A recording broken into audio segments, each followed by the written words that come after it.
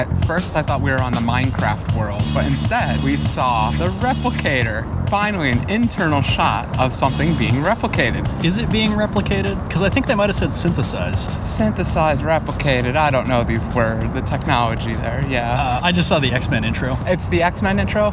Remember the original X-Men? They did the whole, it was like zooming through DNA as it's being mutated. See, I feel like if something is being replicated, it's like it's being transported, right? Like it's being beamed in a piece at a time.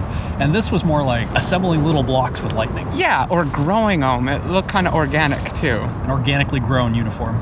It's a little CGI heavy, but when they're doing a pure CGI scene, it's pretty gorgeous. They're paying for things. It is, and that was good.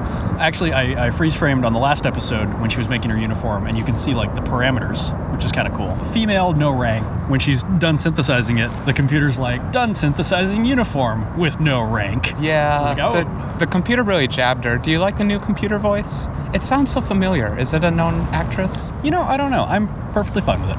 I like the original computer voice, but, we weren't going to have that forever. She's a science officer now, which occurred to me she's completely swapped positions now with her old tall alien friend. Mind blown. I did notice his uniform color in this episode for the first time. That it was gold? Yeah. Oh, yeah. I think he's been rocking the gold uniform. Well, let's step through the plot a little bit. So we find out that she's been commissioned, and tall alien friend is not too happy about this. He was more interested in her leaving. No. They have a little scene in the turbo lift. He had a great line where he's like, I was nice because I thought you were leaving, which is fantastic. Michael continues to get burned by literally everyone she talks to, including the computer. I think I said in the beginning I wasn't sure if she could be a sympathetic character, but how terribly everyone's treating her has really won me over, so you can't help but to be on her side. Like, okay, it was a little mutiny, a little nerve pinch, move on, people. Who hasn't been there? Who hasn't wanted to nerve pinch their boss? She comments on Saru's threat flagellum? Yeah, ganglia. Ganglia, sorry. Yeah. Yes, we finally got a technical term for the weird, creepy things that come out of his head. And I guess this lends a little credence to, you thought that he could still sense danger. I thought it was still a metaphor, but no.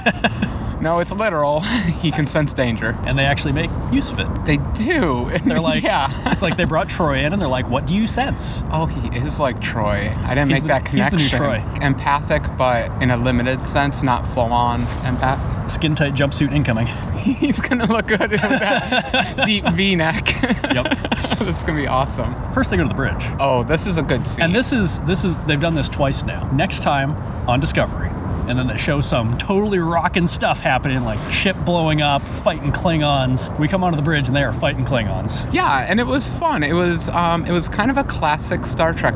Everyone was shouting the orders we're all used to in the battle scenes, but this seemed a little more hectic. This was, pumping up the drama a tiny bit, but it actually, I like the captain after this scene.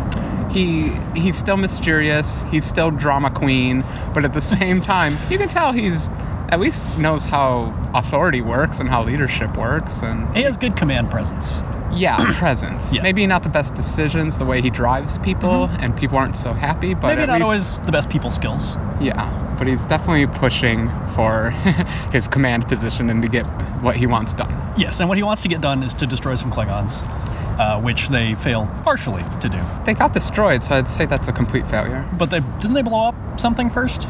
Well, you get one in while you're dying. Exactly. I don't know. I would call that that's like a C+ battle simulation. Well, he wasn't happy. He ordered, you keep running these battle simulations. This is like classic submarine warfare stuff here. And we get a little bit of the character's name I've forgotten, but the helmsman on the Shenzhou. Yeah, Lady Helmsman. She's lost. Back. Yeah, it looks like part of her skull got crushed, maybe. Has a bionic eye, I think. Oh, you think it's an eye replacement? I think they had to do a lot of reconstructive surgery. Yeah. Which is quite sad. Another person that has it in for Michael. Is this the scene where we learn the new engage word? Every captain has the word when they want the... I think I actually wrote something about that. So we're not there yet, but I'm going to cheat and run ahead because his word is go. How do you feel about go instead of make it so or engage? I like engage. Did you notice the button said engage? He said go, and they pressed an engage button. I missed that. Yeah. That is a great That is a great detail. So Right. What was Janeway's? See, that's what I was going to ask you. It's on the tip of my tongue. It's just not occurring to me, and I'm going to be so frustrated at the end of this. I feel like kind of a complete failure. I feel like it's Do It. I mean, it's really close to that. So this is more of a Janeway kind of captain, I guess. Basically, yeah. It feels very nitpicky, but go is not like the best. Yeah. The best go phrase, I think. It lacks personality. Yeah, it's just really short. I guess what they're going for is he's a no-nonsense, just make it happen kind of person. And definitely playing it that way. Mm-hmm. I do not want to get on his wrong side. That makes sense. Because he goes storming off and he says, Michael, you're with me. Right. And takes her down to his creepy creature lab. Yes, which she seems sort of unfazed by. I guess we get that it's not so much a creature lab as it's weapons study. He's studying deadly things.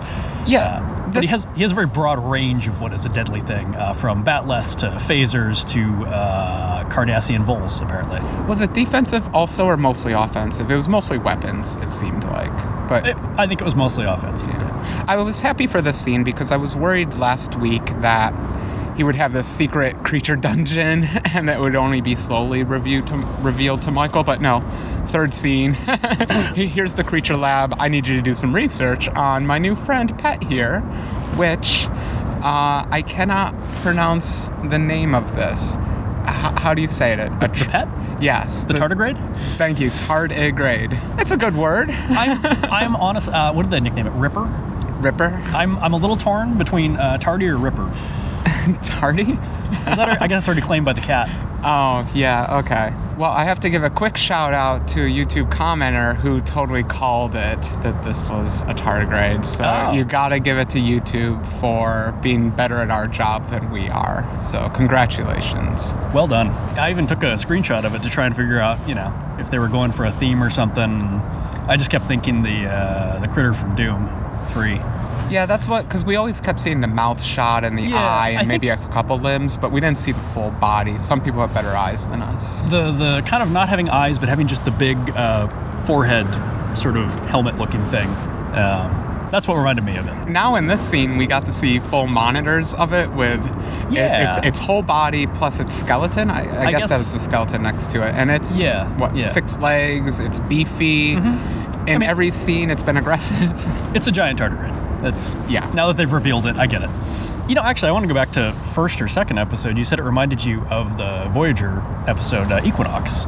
That went right over my head at the time because I wasn't even thinking about that. And then when I rewatched that episode and specifically the conversation between Stamets and his friend on the other ship, and he said, the benefits of not growing your own. Yeah. And I immediately thought, I get it. They're harvesting it from something. But that wasn't addressed in this episode. No, the harvesting part? The advantage. I feel like the advantage was this creature. We're going to learn eventually that this creature is quite, not only does it love to eat the spores, but it's able to communicate with the spores. So maybe it's not actually eating them. There's just some kind of energy transfer between them, as we discover. Is it the Navigator from Dune? Oh, that's what it is. I read somewhere that in some of the original technical drawings for the Enterprise D, that the Navigators were originally going to be these, whale-like creatures that lived in part of the disk, and it just never made it into an episode. So actually, it is still Star Trekky, but that's obviously a Dune ripoff also. Yeah, they've got spice. They're growing the spice. Oh, man. Okay, so did I ruin it? We have an Equinox parallel and a Dune parallel. Right. They're taking interesting elements from other sci-fi that I like, and I'm okay with that. We're actually briefly on the conversation between Captain Lorca and Michael, and he just tells her, hey, I want you to take this thing apart, find out how it works and how it stops phasers. Which, honestly, I don't think... Yes, this is ethically dubious, but at the same time, whenever they encounter something in Star Trek that breaks all the laws of physics, and then at the end of the episode they're like, well, that was interesting, and they kind of just move on. I like that they actually were like, oh, this thing seems to be able to eat ships and stop phasers. Maybe we should study it. It actually reminded me more of Starship Troopers, though, where they kept stealing the bugs and then jabbing probes into their brains. Oh, yeah. I feel like the captain was kind of saying jab a probe into its brain, which I didn't feel great about, but it seemed like Michael took it as, okay, we are just going to learn from this creature. We're not going to murder it. We're not going to do anything bad to it. I'll do my job. I'm a Starfleet officer, so we're not going outside any moral boundaries here. this is some of the Star Trek-y stuff that I like, is that, her concept of it is it's not a monster, it's an alien.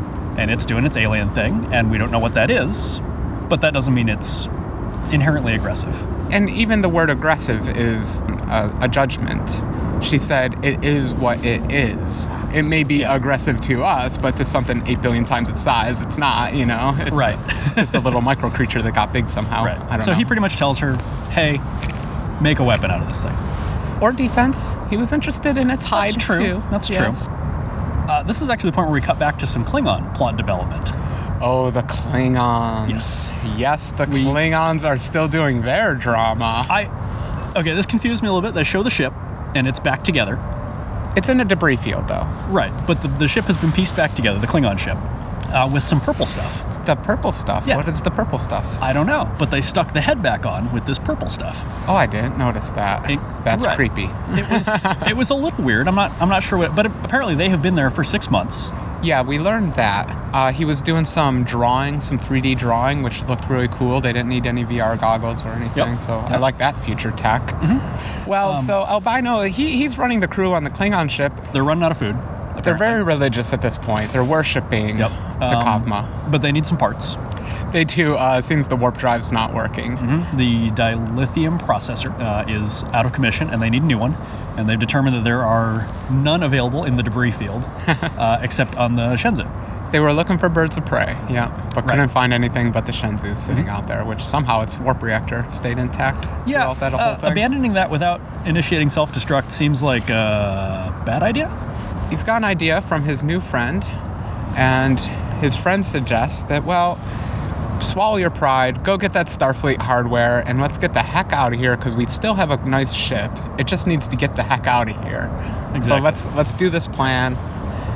So we cut back to Discovery, and Michael is in the lab doing science. So she's doing her science, and this is where she's discovering this is just a creature. I don't think it's necessarily hostile. It's just been hostile towards us because something. We don't even know why. Well, we shot at it with phasers and some other stuff. Yeah. Klingons tried to hit it with batlets. Mm-hmm. So Commander Landry, the security chief, comes in. She lectures us how the captain is more interested in results than personal issues and things like that. Right. Captain wants progress on this, and he wants it to be a weapon, and we should take it apart and find out how it works. So she comes up with the brilliant plan of knocking it out, even though they know nothing about its physiology. Guessing at how to knock it out. Guessing how to knock it out, yeah.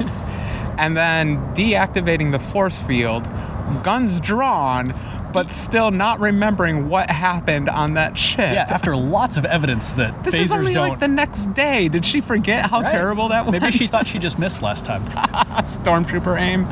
Oh, God. Red shirt aim. Yeah. The Batleth didn't work, and the Batleth is in the room of the universe's worst weapons. Yep. So what does she think she's going to do? So Michael thinks this is a bad idea. Honestly, at this point, I started to question a couple of things. I mean, this is ridiculously dangerous. The security chief, she must have gotten a real yelling at by the captain, because I don't know why she just went off the handle. She's really held it together up to this point. She seemed cool, calm, collected, and now she's just said, guns blazing, let's figure this out. Also seemed like possibly a long-term major character. There's also the one sort of unexplored line at the end of the last episode, where she tells the captain, like, oh, anything, anytime, or something like that.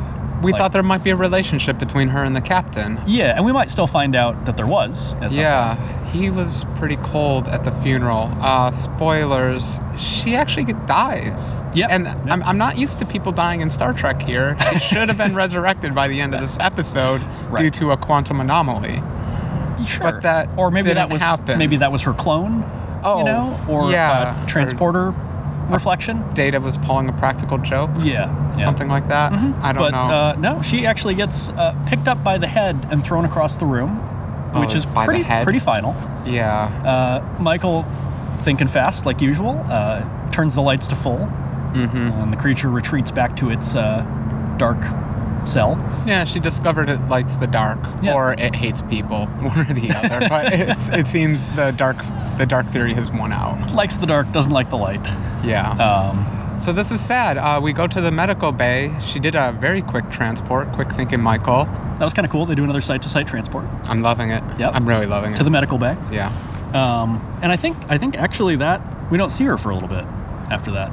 Because then we get the call about the dilithium mining station being under attack. Yeah. If you get 40% of your vital wartime resource from like one place, I would think you'd, I don't know, put some ships there? Yeah, I something? was a little struck by that too. They were the closest ship and they weren't even close. They had to use their magic drive to get there.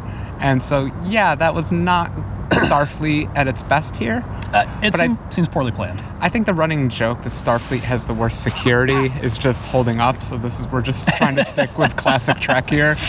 They may act like a military organization, but they are terrible. I mean, I suppose that's kind of a decent headcanon explanation for it, is at heart they are still an exploratory organization. Yeah. They try to fight wars, but they're not very good at it. The captain was even complaining about that. He says, I have a ship full of scientists because this is a research ship, but they're stuck in the middle of a war. Right, which kind of explains the battle simulator scene. He's trying to get this science crew up to speed on combat. They're not very good at it. Even though he's got some veterans on that bridge, so they should do a little better. We have a discussion in engineering between the captain and the scientist. I've been really endeared to the astromycologist. He was funny. He was wry. He spit back at the captain. The captain spit back at him. I thought they had great interactions, honestly. I hope they fight for the rest of the show.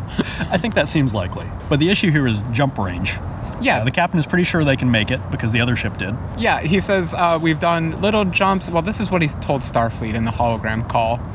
We've been doing little jumps. Everything's been going great. We're ready. Deploy us. Quick cut to engineering. We can't do that. Classic Scotty. I love this. I know he's not the chief engineer, but he's totally acting like it. Yep. Can't do that without getting turned inside out and eaten by a tardigrade. Be like hitting a bullet. Another bullet. Yes. While in a wormhole. Drinking a Coke. Sure. I don't know. But he starts working on it. He goes, okay. He kind of has an idea of how the other ship did it, and he gets to work on. Plus, they stole a bunch of hardware. They're like, we got all these gadgets. Exactly. One of them must do something. We don't know what they do. We learned how to give them power, though. Plug them all in and turn them on and see what happens. Yeah, and they kind of work, but not quite, as he's figuring out here. So they try to jump. Anyway, even though he says it's probably a bad idea. They go to black alert. Yes. And the saucer section rings start spinning. I was not prepared for this. Not even a little. Not even a little. In all our discussions of what do we think of the new design, neither of us ever postulated that these discs are going to spin. And oh, howdy, did they spin? And I liked it. Did you? I liked it. You know what? It's like Voyager going to warp. Yeah. On crack. Starfleet does like the dramatic warp where you bring up the nacelles or something like that. Yeah, this one is this is a super dramatic means of transportation. I kind of like it. It looked like a fair ride a little bit to me. I was like, oh, that must be really nauseating. But gravity plating and it's Star Trek. It's inertial fine. dampers. Exactly. So no one even feels it. It seems to be a critical part of activating the spores. So maybe you gotta get a little nauseated before having a little bit of spores. I think, and this makes Black Alert make sense. Because if you hear Black Alert, if you hear Black Alert, it means don't try to get to the mess hall. It's spinning the opposite direction at 100 miles an hour. Oh, right? Stay put. Like you actually need to know when the ship is going to start doing its crazy transformer thing. Yeah, and it's in this episode where we learn the Discovery was actually designed for this experiment. Yep. So this isn't a new Starfleet design. This is just for the spore ships. Yes, and it turns out Wash 2's arrogance is somewhat justified because they did build the entire ship around his work, military project. So the dilithium's being attacked, and we need to go defend it. So we make a jump. He says go, and they jump into a sun. I loved it. Like I said, all the scenes that are pure CGI look gorgeous, and that ship looks great, trying not to burn up in the sun. I feel like they did this scene just so they could do that really gorgeous overhead shot of the silhouette of the ship against the sun. That silhouette is good. Wow. I have to admit, it was pretty good. There was a cute line in this where it says, impact in 10 minutes, and the captain says, impact contact is not an option. A very action-y, cliche line, but man, he said it well. The actor, he's good. Yeah, I only caught part of that, but that was a good line. Yeah, he read it well. I believed it. They escape the sun without too much. I mean, there's a little. It's Starfleet. They can handle a sun. There's a little drama, but they can go faster than light. Yeah. And then we go back to studying the tardigrade. Yeah, we've decided we're not going to assign anyone to Michael anymore because they die. Well, we did notice when we went to Black Alert that the creature reacted, and we saw the brain scan light up. Right. But we don't know what to make of it just yet, but it's got Michael very interested. So Michael's pretty sure it's involved somehow with the spore drive. Wow. Now we go to the med bay. Yes. And now we meet the doctor. Apparently this is Stamets' boyfriend. I thought his boyfriend was on the other ship, so that's why I was a little bit confused. But no, you think it's the doctor? I mean, that's what I've Why do we read. both assume he has a boyfriend? Because they announced it like 6 months before the show. Oh, I see. So we're all looking for a boyfriend. Okay, got it. Okay. And also, like, there's pictures of them to get the guy that plays the boyfriend posted on Twitter about it. So. Gotcha. Well, I like the doctor. I was actually paying a really close attention to his lines because I was curious what his personality was going to be. And he's basically, I'm the detached, cold, professional doctor here. And a little snarky. Snarky. Yeah, but that's all doctors. I said that when I said doctor. Oh, sorry. Condescending, patronizing. I love you, doctors. So he was nice. He only got that one scene, though. Yes. Hopefully he'll show up more. This is where the line from the trailer comes from, where he says Discovery is a warship because his chief of security got killed and he's ready to go. Yeah, he hasn't done well. They failed the battle simulation. His chief of security is dead, and they landed in a sun. But what the heck? And the dilithium mine is still under attack, and things are not going well there. And so he pipes the audio from that to the whole ship. You know, I'm still iffy on this captain. And him piping people's cries of mercy throughout the entire ship, I guess it gives you the reaction you want, but that's a cheap trick to play on your crew. Okay, let's get these Klingons out of the way. Let's just finish this plot line. Our old enemy, who did not want to join the coalition in the beginning, shows up, and he wants the cloaking technology, and the albino welcomes him in because he's all about unifying all Klingons together, so he's very welcoming. But he's betrayed. Any thoughts? I was going to talk about his spacesuit. Okay, let's just talk about his spacesuit. We get some cool shots of the Shenzhou Bridge. Basically destroyed. And he walks through it in a cool spacesuit. He repressurizes the captain's office with a nifty little pressurizer gadget. With a green light on it so they can do dramatic green lighting justified in each scene afterward. Klingons need to be lit in either red or green. I think that's... They look most intimidating that way. That's true. When they were wearing cotton gowns, it wasn't so intimidating anymore. I thought it was cool that he hit the thing and the spacesuit, folds. It's a transformer. I think it's a trick from the CGI world, having the helmet just magically fold up into your shoulders. But at the same time, it is the future, and I'll grant them that maybe someday we'll have that technology. It is, and it's a little unnecessary, and it's mostly done so they don't have to show him in a spacesuit for the whole scene. Yeah, that's fair. Yeah. But it also, I think, informs us that their spiky Klingon stuff is actually a spacesuit. That they don't actually wear it around all day. Unlike the Klingons we always saw in Next Generation, who are always wearing battle armor constantly in bed. Well, on vacation, playing golf, always in battle armor. In all fairness, in the original series, Klingons were pretty much only distinguished by their outfit. It was actually, they had silk shirts back then, didn't they? And they had the sash. Yeah.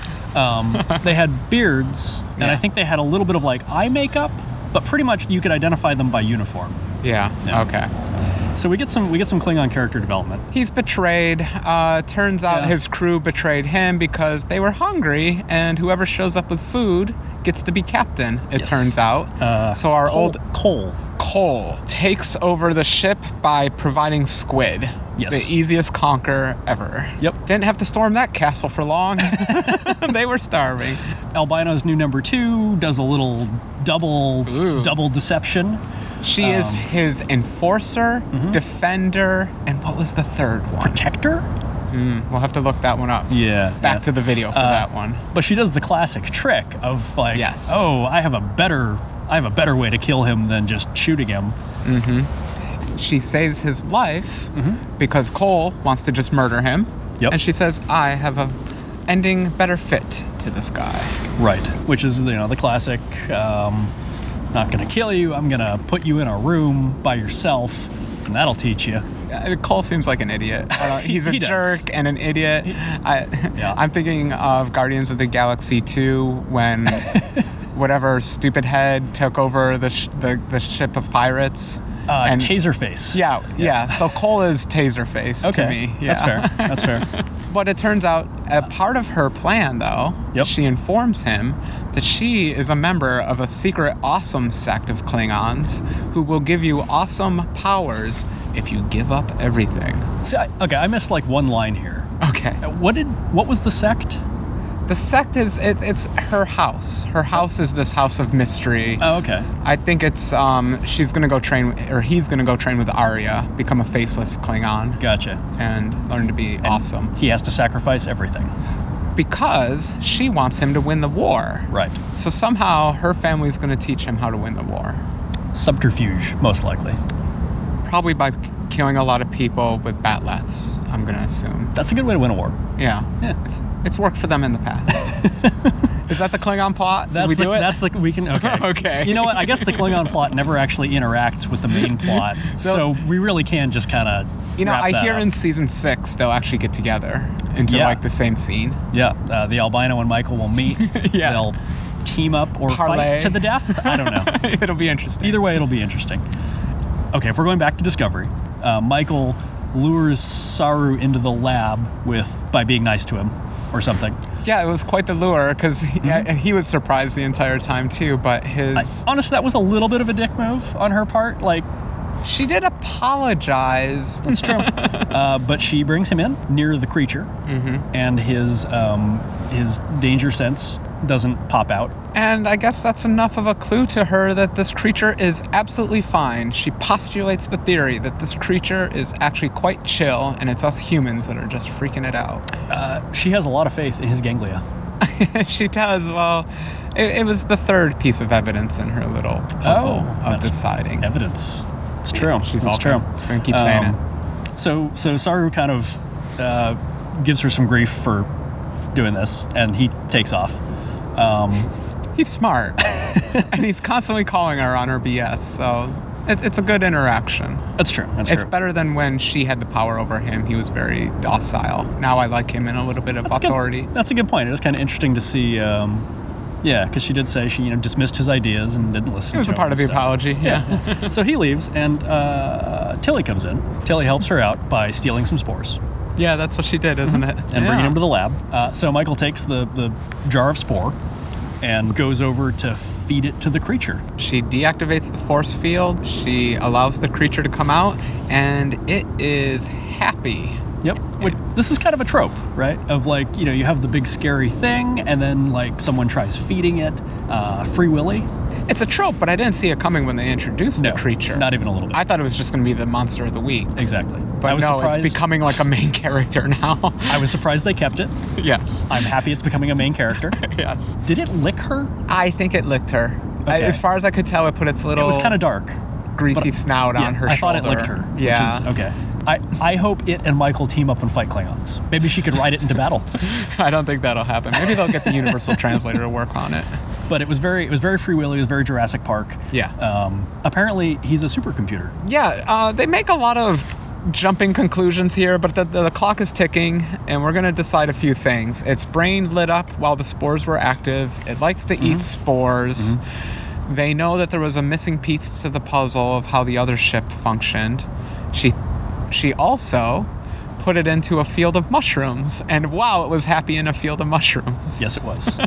And that was enough proof to wash that maybe this pig can fly. Which I liked his line there. What was it? I wish I could talk to my mushrooms. I wish I could talk to my mushrooms. I always wanted to talk to my mushrooms. That was pretty great. There were, I think, a lot of mushroom jokes in this episode, but they were welcome. Star Trek needs a little sense of humor. Yes. Yeah. Yes. So I enjoyed that. They take it down to the lab, plug it into the thing, which it seems ambivalent about and maybe a little unhappy. I'm going to go with completely unhappy about. At first, they put it in the box, and it seemed okay about that. Then they fed it a bunch of spores, and it seemed okay. I'm happy about this. Yeah. And then they wrapped it in a giant machine that dug its arms into its chest. So I'm gonna say it was not happy about that. I'm curious what that has to do with the navigational process, but well, the spice flew, and the ship spun on its axis. The world warped, and then it fell from the top of the frame onto the planet. Yes. And this was awesome. I really like this scene. It was very cool. It pops in, it blows up some Klingons. Yeah. There are a bunch of miners on the ground who actually have, honest to God, like 18th century miner hard hats. Yeah, I guess they haven't quite figured out robots or slave holo services. What do they call them? Holo servants. Yep. And aren't these guys all, I guess they're not all convicts, just some of them. No, I didn't think it was any convicts. I thought these were just people that felt like mining for the rest of their lives. That's what brought them fulfillment. Well, I want to mention one thing, actually. Just before they jumped in, this endeared me to the captain a little bit. He was a little fidgety. He had a little look over his crew. No, I don't want to say he was fidgety, but he was like making sure the crew was ready before he actually gave the jump command. Oh, okay. Yeah, he was like looking them over, thinking about it, and he's go. And I like that moment. It was very personal. And then he does something even weirder once they jumped in. He says, let's just hold position here for a bit. I did not understand this. The strategy is stupid.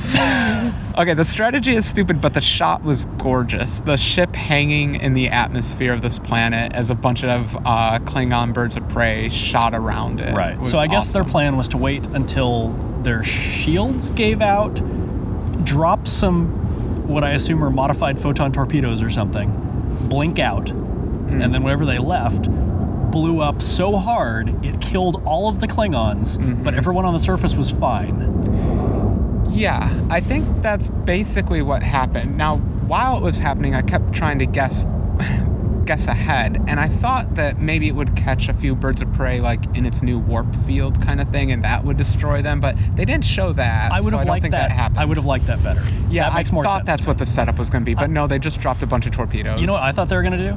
I feel really dumb about this. I thought they were going to like jump out and the like two Klingon ships would just run into each other. Oh, classic Doctor Who. That's how you defeat the Daleks. Sure. Okay. I was thinking Nightcrawler. I was thinking that also, and praying to God that it wouldn't happen, and it didn't happen, so I was happy. That would have been really dumb. I'm glad that didn't happen too. Instead, we got the crazy ship spinny effect again. Yep. And it dropped out of the top of the frame again into empty space. Yes. And the whole crew is like, woo, didn't die. We have a shot of some celebrating miners, and someone says, "Who saved us?" Oh, and they said, we don't know. It was that awesome captain, that fearless captain. It was that mysterious, who was that masked ship? I wonder if they got to see the spinning discs, because it felt like the discs were spinning the whole time while the shields were taking the impacts. It must have been quite the dramatic scene. I mean, the kids were probably more scared for their lives, but if they had the chance to look up, it would have been gorgeous. Just that line, I don't know about that line. Like, I get that it was a little mysterious. It's a little Batman. But another thing is that they weren't just like, hey, there's Klingons. They're like, we need to be evacuated. Like, they've blown up the shields, they've blown up the mines, they blew up like half the colony. There's a bunch of debris raining down from the sky on like the 7 remaining miners there. Yeah. They could have stayed and like, I don't know, given people some relief, medical attention or something. Beam down some power sources. Like I guess food. Yeah, I guess the Discovery is blankets, super top chocolate. secret. It's a very secret ship. They wanted to secret it away. But they could have just like dropped some cargo maybe, or I don't know. I wonder if they knew that Starfleet would be there in another 5 or 10 hours, and they just had to buy those 5 hours, and people could go without food. It's for true. They had more. They were 80 hours away. If someone were analyzing this and they didn't want the Discovery's spore drive to be discovered, it basically would look like there was just a giant explosion in the atmosphere. Whatever ship showed up and saved them blew up and took the Klingons with it. Yeah, this could have been the captain creating a very good cover story. Right. They saw a Starfleet ship appear. It killed some Klingons, a lot of damage, and then apparently blew up. Really risking it though, because he just gave an argument saying this is the only ship left with this drive on it, and we really shouldn't be risking it. But whatever. After this, I guess we get some shots of the tardigrade, and Michael is pretty sure it was unhappy about acting as a supercomputer. Yeah, I mean, it was crying in agony, basically. And then she offered it some new spores, and it didn't even want to eat. The poor kitty was sad. Oh, Yeah. sad. I got to jump out of the story for one moment and note that on the monitors in that room was, again, the silhouette of the ship. And in it, the saucer section pieces were spinning. Ooh. Yeah, nice spinning on the display. Attention to detail. I like the UIs in this. Yes. They have a lot of cool little... The art team is doing a good job. Yeah. Well, it's that, there's always been the thing about you can pause and see what's on the screen that they only show for a second. And I think in the HD era and even like way to an even greater degree in the 4K era, zoom in and enhance. I mean, you don't even have to zoom, you just pause, So this stuff really, it needs to say something that makes sense. Yeah. And so they do a good job with that. So something I was wondering about is, part of that initial conversation about how the Glen was making jumps is the benefits of not growing your own spores. We still haven't seen why that's the case. It's not like they were harvesting spores from the tardigrade. Right. I guess. They weren't growing their own, and I guess the advantage is you don't have to keep a fungal forest alive. Right. But I felt like that implied something, like they were getting them from somewhere else. Yeah, they keep showing us a wall of spores, so we know there is a finite amount. Yeah, they got the pods, spore pods. We have a little Tilly moment back in their quarters.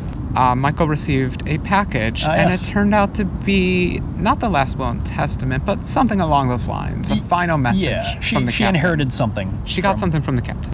And Tilly was there. Tilly went and picked it up for her, being a good roommate, and was all excited to see what was in the box. And then they both realized quite quickly what it was, and they both shut up and didn't talk about it anymore. It under the bed. It was a great scene to start with, but now we get the end to that scene. We get some heartwarming character building from Tilly. Michael decides to finally open the box. I don't know. Tilly kind of made up a story there. I don't know if it was heartwarming. She's like, my mom wants... No, that's a lie. I'm just going to tell you a story. No, you should just open the box, because come on, you're awesome. Yeah. Open the box. We all want to know what's in the box. Yeah. So she gets a heartfelt message from the captain. Yep.